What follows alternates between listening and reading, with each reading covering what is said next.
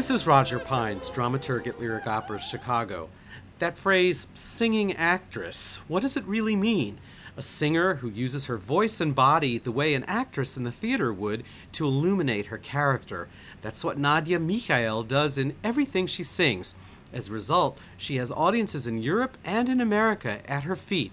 This German soprano is a star of Covent Garden, the Vienna Staatsoper, La Scala, the Deutsche Oper Berlin, and last season she just about took the town apart as Salome at San Francisco Opera.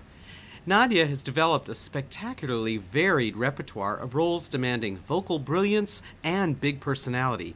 She's debuting at Lyric Opera this season as Lady Macbeth in the new production of Verdi's Macbeth, directed by Barbara Gaines. Nadia is a true collaborator on stage, and you can expect that her partnership with Miss Gaines and with this production's leading man, Thomas Hampson, is going to be totally exceptional. Nadia looks like a supermodel, and she moves like a dancer. When she takes on a role, she consumes it. Her portrayal of Strauss's Salome, which we were excerpting a moment ago, is a perfect example, and another is Lady Macbeth. At Bloomberg.com, Nadia's performance as Lady Macbeth in a new production in Munich was called show-stopping.